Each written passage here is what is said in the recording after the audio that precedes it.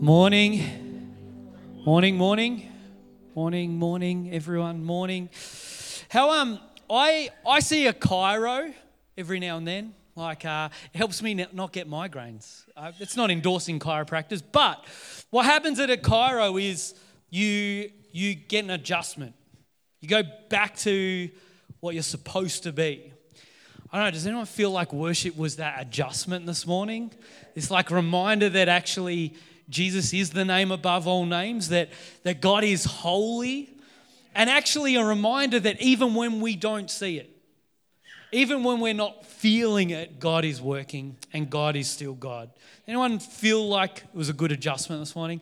Maybe it was just me, so thank you, worship team. Well,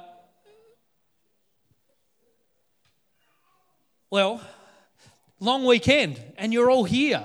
Amazing. Turn to the person next to you, say, well done, good job. Getting out of bed, turning up. Do you know what? We are blessed when we get together, aren't we? When we gather together, when we lift up the name of Jesus, when we drink coffee and fellowship, when we get to meet, we are blessed. And so I'm glad that you're here because you're blessing me, and I hope that we can bless each other this morning in that way.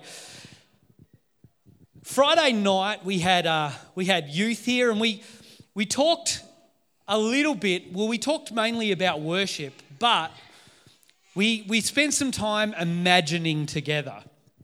And one of the things that we were imagining is if you had all the money in the world, if you had all the resources in the world, like what would you do with that? You know, and we looked at kind of some things that are worth a lot of money, and we looked at some yachts. There's a yacht. You know, there's a yacht that's worth what was it? Someone remember? $45 billion? Is that right? Oh, maybe a bit off. 4.6, there's a decimal point in there. $4.6 billion was this yacht, which was made of like gold and platinum. There, look at that. Yeah, it just looks like a drawing. That's what I got told. Anyway, we looked at the worth of that stuff. And anyway, my mind went to how good would it be to have like some personal servants? Did anyone ever think if you had all the resources?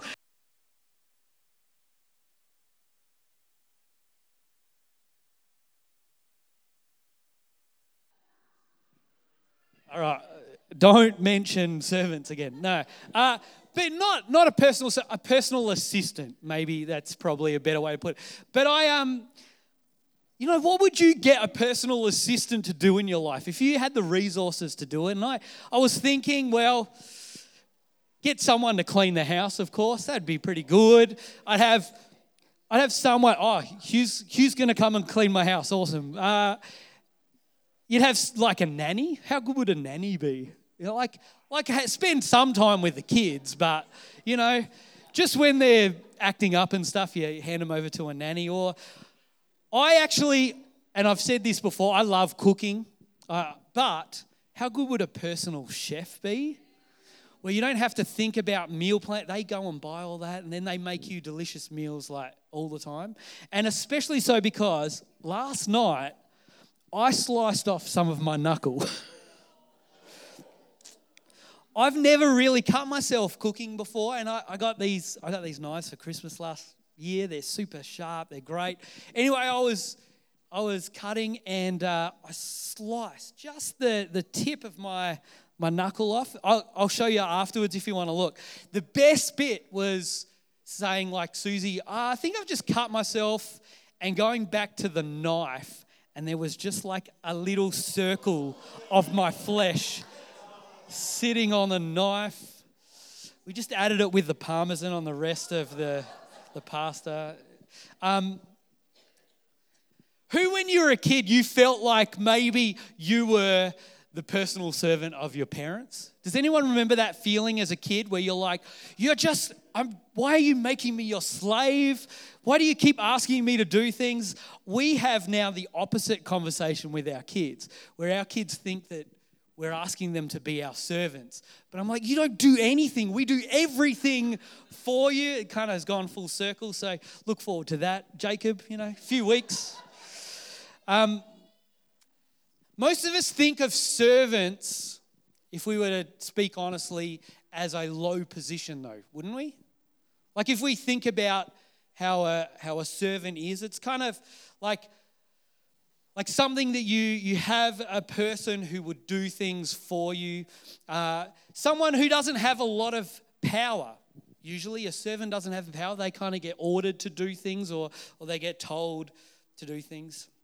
And I think we see people as important are more like world leaders.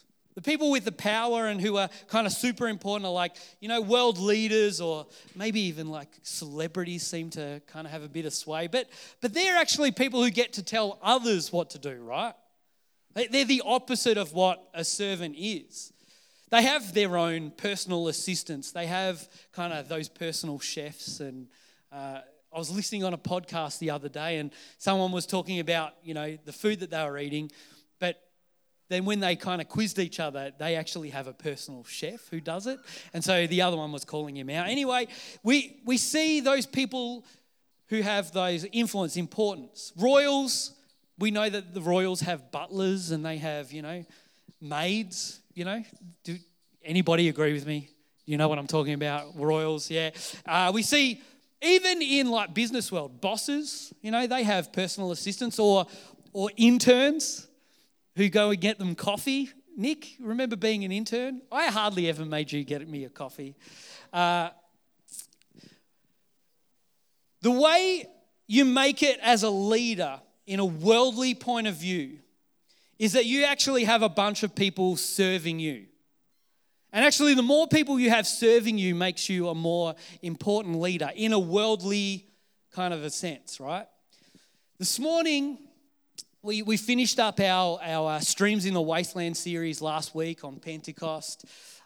Who enjoyed looking at that passage from Ezekiel, the life-giving power of the Holy Spirit, like within us, and how actually the Holy Spirit doing that work in us means that our neighborhoods are better, right? That actually brings life into our city, into our families, into our schools, workplaces. But this morning, I'm not giving you a new revelation. So please don't be disappointed in me. It's not like this, I came to hear Nath kind of say something I've never heard before. It's not going to be that at all. But can I tell you that I believe that it's a very important reminder for us. You see, I think servants get a bad rap, right? I think they get a bad rap. And I believe this morning that how we serve others and serving others is a kingdom value. You see, I think the servant-minded people can change our world. Similar to what we were saying about the Holy Spirit being in us serving others is an outworking of some of that. And I believe that if we can grab a hold of this servant-hearted idea, that we can see our world, our neighborhoods changed, our families changed. There's a story about Jesus we're going to have a look at the text in a second. But we know the background of who Jesus is. And if not, I'll explain. But Jesus was the Messiah. He was this guy who was going to be the king of all kings, right? The ruler of the world. And actually, the Jewish people believed that Jesus was going to come and he was going to rescue the Jews. And in the case of Jesus' time, that was rescue the Jews from the Romans, that he was going to overthrow, that he was going to be like a strong leader, a leader who would probably go to war, a real leader. And his followers are with him, and we're going to look at a text from John 13 in a second. And I think people's perception of what a real leader is and what Jesus tells us are a little bit different. So in John 13, Jesus is teaching his disciples. He's hanging out with them. In fact, they're meeting for Passover. We've talked a bit about Passover a little bit this year. They're meeting for like a meal together. And Jesus surprises his followers, his disciples again. Because as they're meeting, Jesus gets on the ground and he has a towel with him. and he starts to wash the feet of his disciples. Now, Simon Peter, he starts to get a bit funny with Jesus. He's kind of like, Jesus, no way will you wash my feet, no way. And Jesus is like, no, this is what I'm going to do. And Simon gets all funny and he's kind of, anyway, verse 12 we're going to have a look at. After washing their feet, that's Jesus, he put on his robe again and sat down and asked, do you understand what I was doing? You call me teacher and Lord, and you are right because that's what I am. And since I, your Lord and teacher, have washed your feet, you ought to wash each other's feet. I have given you an example to follow. Do as I have done to you. Can we just pray? Let's pray. God, we thank you that you are always with us. We thank you for your word. We thank you that it points us to truth. Holy Spirit, in these moments, may your word transform us. May it not just be head knowledge. May it move to our hearts, and from our hearts to works. Holy Spirit, guide us to truth. Thank you that you, in these moments, are ministering to us. Pray in the name of Jesus. Amen. Amen. Cool. So, Jesus in this story is turning our perceptions of what a leader is, right? He's turning it on their head, really. He's saying, like, well, a real leader in the worldly sense, well, he'd have heaps of servants who, as they walk through the door, they'd wash their feet. And he's saying, but no, in a kingdom set, in God's kingdom, in my kingdom, this is how leadership works.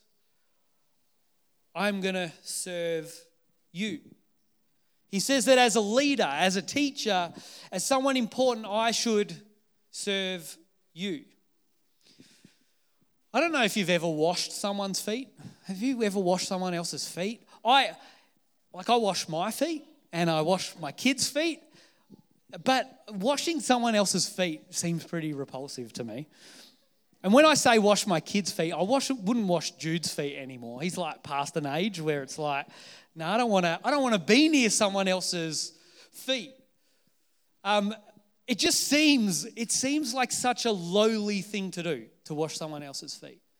Yet we see Jesus doing it for his followers. Now, this story, you may have heard the washing of the feet story before, but this isn't the only teaching Jesus has on this same idea. And in fact, it's repeated throughout all the Gospels in different forms. In Mark 9, and we're just going to read quickly, Mark 9, 33 to 35, after they arrived at Capernaum and settled in a house, Jesus asked his disciples, what were you discussing out on the road? But they didn't answer because they had been arguing about which of them was the greatest. Is this playing to anyone else's mind about who the disciples are? I think we talked about a few weeks ago, the transformation of the disciples at Pentecost. Because honestly, I read the Gospels and I'm like, the disciples, you idiots, like all the time. They just seem like fools. Anybody else? No? Just me thinks that? But they do all these dumb things like arguing while they're meeting together. Who amongst them is the greatest? 35, he sat down, called the 12 disciples over to him and said, whoever wants to be first must take last place and be the servant of everyone else. Whoever wants to be first must take the last place, be the servant of everyone else. In Matthew, there's also a similar story, but it's kind of funny because it's not the disciples kind of arguing over who's best. This time it's actually like the mum of a couple of the disciples goes to Jesus and kind of asks, Jesus, can my sons kind of sit next to you? Like in your kingdom, can my sons be the ones who sit right next? Does anyone else find that a bit funny? Like your mum coming to kind of fight for you? Anyway, whatever. That's normal for Sam. Okay, good. So Matthew 20:24, when the 10 other disciples heard what James and John had asked, They were indignant. But Jesus called them together and said, "You know that the rulers in this world lord it over their people, and officials flaunt their authority over those under them. But among you, it will be different. Whoever wants to be a leader among you must be your servant. And whoever wants to be first among you must become your slave. For even the Son of Man came not to be served, but to serve others and to give his life as a ransom for many." Can I just suggest this morning, this might be something we've heard before, but Jesus is clearly trying to teach his disciples something. And through this text this morning, I believe that Jesus is clearly trying to teach us something too. The way we've been taught in our lives, living in this world, is that to get ourselves ahead, we need others to serve us. There's actually like a value placed on, if you can get ahead enough, then people will just start serving you. But that's not a kingdom value. Jesus introduces something that I think is really significant. And he says that if we could serve each other, then we would see our world changed. That we would see a different focus. That in the kingdom, that there is a different focus. We looked at the story of Pentecost last week, the start of the church, the pouring out of the Holy Spirit, the promised pouring out of the Spirit. And we see amazing things. We see Peter preach with boldness. We see people speaking in tongues. But do you know what happens immediately after? The believers get together, they form a community, and they start sharing everything that they own. They start serving one another. This idea that no one kind of sat on top of each other, but actually we're going to serve each other. Who knows that we live in a broken world? Yeah, we live in a bit of a broken world. I don't want to harp on about it too much, but we do see some awful things around our world. We see people still dying of preventable diseases. We see children still starving. We see in our own city people who are homeless, people who are hungry. We see people in our own neighborhoods who are struggling at the moment. Who knows that if we were to reach out and serve, then we might see some of those things disappear a little bit. And you know what? Sometimes it's easy for us to serve people who are our friends, people who you know are going to pay you back. You ever know that? Like I'm happy to buy a coffee for someone because I know maybe they'll probably buy me a coffee one time if I don't have cash on me or something. Who knows? It's a different story when they can't return the favor. Anyone can serve someone who's going to end up repaying it. But it's harder. And if we want to be like Jesus, we need to serve those that will never pay us back. Maybe sometimes who don't even appreciate it or don't have the means to repay us. We know that Jesus, when he teaches, he gets it at the heart, right? He's actually looking for our motives and how he transforms our heart. But James has a bit of a reminder that when our hearts are changed, it actually results in us acting differently, doesn't it? If there's true heart change, that we actually start living our lives differently. Behaviors change. And James reminds us very clearly in James 2:14. He says, "What good is it, dear brothers and sisters, if you say you have faith, but don't show it by your actions? Can that kind of faith save anyone? Suppose you see a brother or sister who has no food or clothing, and you say, 'Goodbye, have a good day, stay warm and eat well.'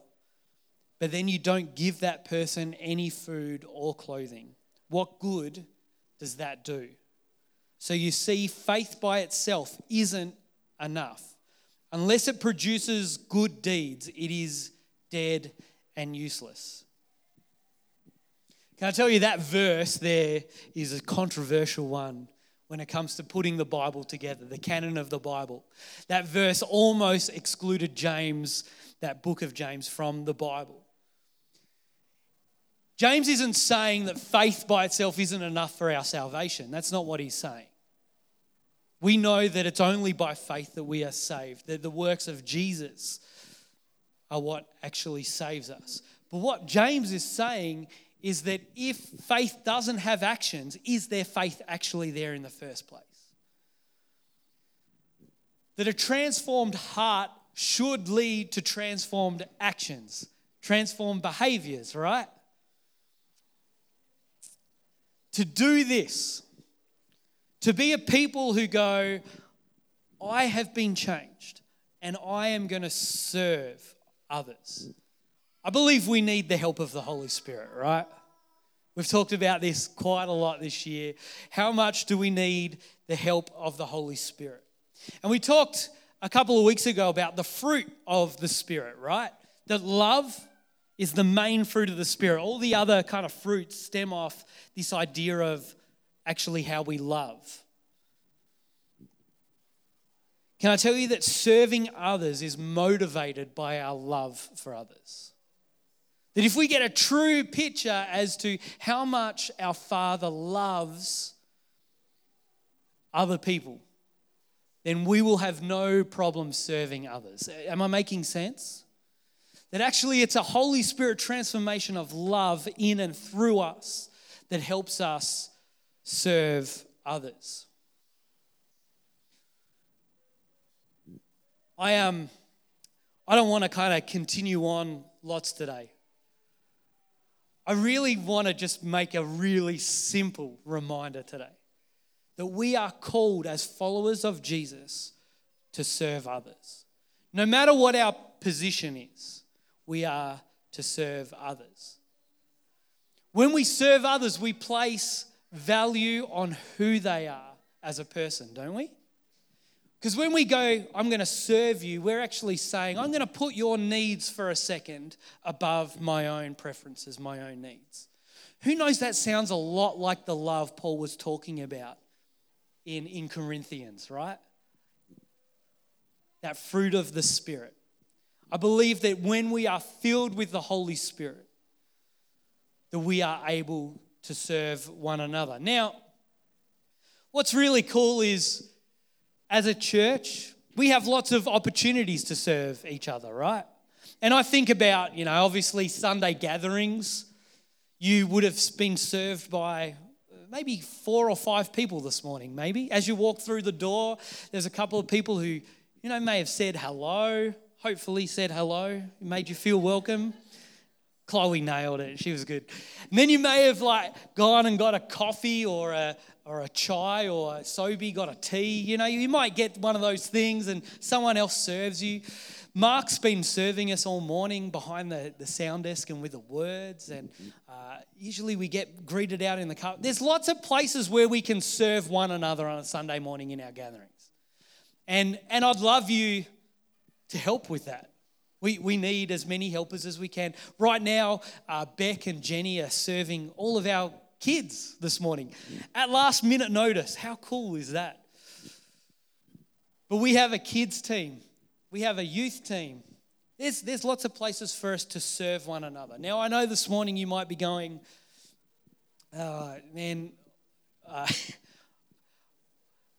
you might think, I really love my Friday nights. Maybe I won't serve at Rev because I really love my Friday nights. Well, I'm just asking that you might pray about it. This isn't like a manipulative, you need to serve more at church. This is how about we just pray and let's see what the Holy Spirit prompts us to do in those moments. But if you want to help, please come and see me after. I've got heaps of jobs that I can give you in a way that we can serve each other when we gather for worship. But I believe this is more than just about us serving one another at church? Do you know that we have so many opportunities in our week to serve our city? We have so many opportunities to serve our family, that we have so many opportunities to serve our neighborhood, in our workplace.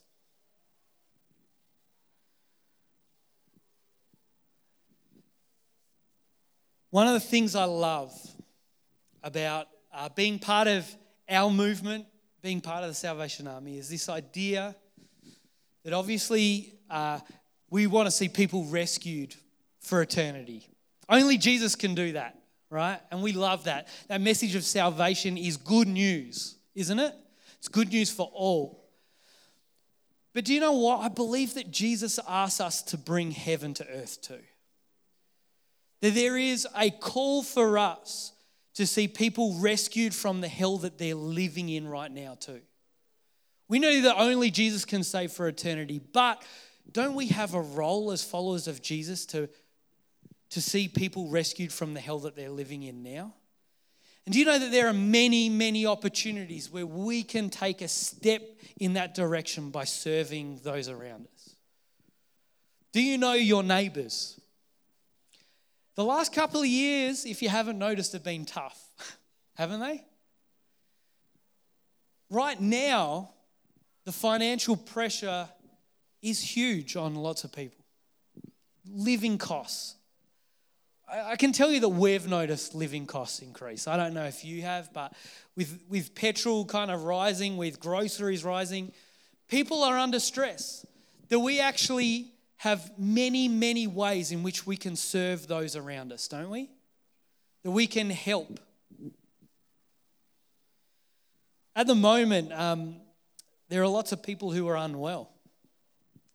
There's got to be ways that we can serve those who are unwell at the moment, isn't there? Even in amongst us. I'm sure that if we went through, we could name like at least 20 people, at least 20 who aren't here because of sickness. And I wonder if there's some way which we could serve each other this week in that way. I know that there's plenty of you who have made meals for other families but maybe it's just a phone call. Maybe it's just a voice just saying, how can I serve you this week? What can I do for you? Surely we can bless and serve each other. I put down as well, not just asking people what they need. Because I know what I'm like. Someone will say to me, Nath, how can we serve you and bless you this week? And I'm like, I'm fine, right? That's most of our response. How can we think of ways in which we could serve one another this week? I told you it was simple this morning, right? Yeah? It's pretty simple. We serve one another. We put someone else's needs above ours for a moment. Can we just pray? I believe the next step is we ask the Holy Spirit to help us. This has to take action because it's a good thought, isn't it? I think if we went to most people in the world and said we should serve each other, they're like, yeah, that's good. But let's get the Holy Spirit to empower us to do that. That this not just be a good idea, but this transform into an action. And I wonder even now, we'll ask the Holy Spirit to kind of quicken our minds to think of someone that we can serve even by the end of today. Let's pray. God, you are good. We just love your kingdom values. Do you know every time we look at your kingdom values, Jesus, we can see our world could be so much better. We see your plan of redemption for our world, how you're renewing our world. We see how you can bring heaven to earth. Holy Spirit, we love good ideas, and we just ask right now that good idea of serving each other transforms our heart, but it also ends in action. Bring to our mind right now, Holy Spirit, people who need help right now. People who would be blessed by us serving them. but bring that transformation, we ask, in the name of Jesus.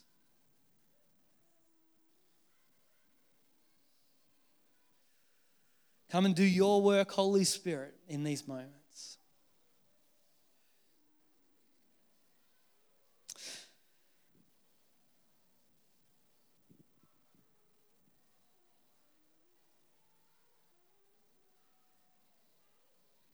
Thank you, God.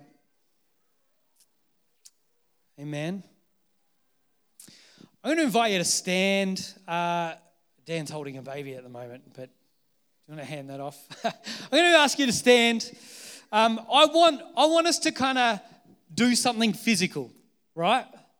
Not like, I'm not going to get you to do star jumps or anything, but I do want you to stand because I think that there is something in us, a thought, then moving to our bodies and doing something with that. We are going to sing in a second. We're just going to lift up the name of Jesus once more because why wouldn't we? Because we're together. But I actually want you to chat to the person next to you. Now, I made you stand because you may have to move around a little bit to get to someone. And I just want you to talk for 30 seconds each about maybe is there, as an accountability thing, is there someone that you need to serve? Is there something that you want or need to do and take action in within a day or two? All right? Is that a good enough time frame? Everybody's looking around. Yeah, you with me? So talk to the person next to you, or you may have to move across the room. That's fine. 30 seconds each. Serving one others. What's the action? What's the action?